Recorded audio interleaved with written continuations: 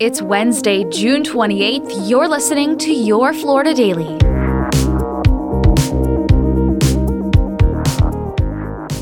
I'm Katrina Scales. Condolences are pouring in from across the world of sports for a former NFL quarterback who drowned off the coast of Florida. 35-year-old Ryan Mallett died Tuesday afternoon while vacationing in Destin. According to the Okaloosa County Sheriff's Office, Mallett was swimming with a group of people in the Gulf of Mexico. At one point, deputies say Mallett went under and was not breathing by the time lifeguards reached him. He died at a nearby hospital. Meantime, the National Weather Service says rip currents have claimed the lives of 11 people along the U.S. Gulf Coast just within the last 2 weeks.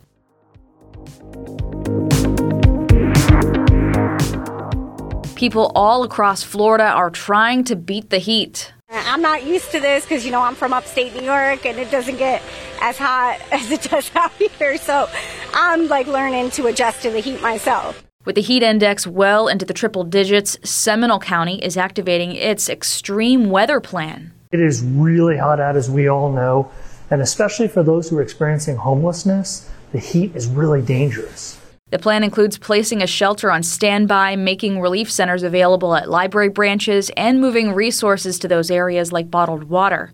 All of this comes as nearly 90 million Americans are under alerts from a heat dome centered over Texas. Officials in at least 10 states are doing what they can to keep residents as safe as possible.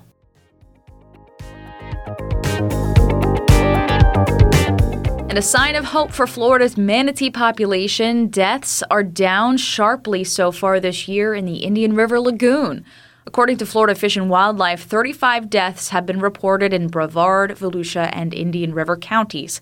That number topped 400 each of the past 2 years. The Save the Manatee Club says manatee populations, though, are still declining and is now suing the EPA to improve water quality standards. More than 60 manatees have also been rescued this year and are being rehabilitated. Find these top stories along with breaking news, weather, and traffic all day on clickorlando.com. And now, a completely random Florida fact.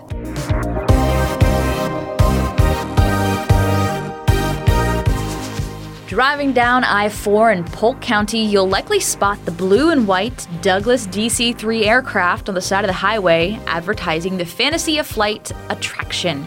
For years, the plane was actually angled nose down into the ground in a crashed position with a mannequin hanging from the tail wheel. The mannequin was even dressed up for certain occasions around the year like Santa Claus and Uncle Sam, but when people started complaining and even reported the hanging mannequin to authorities, Fantasy of Flight collector Kermit Weeks took it down and moved the airplane to an upright position.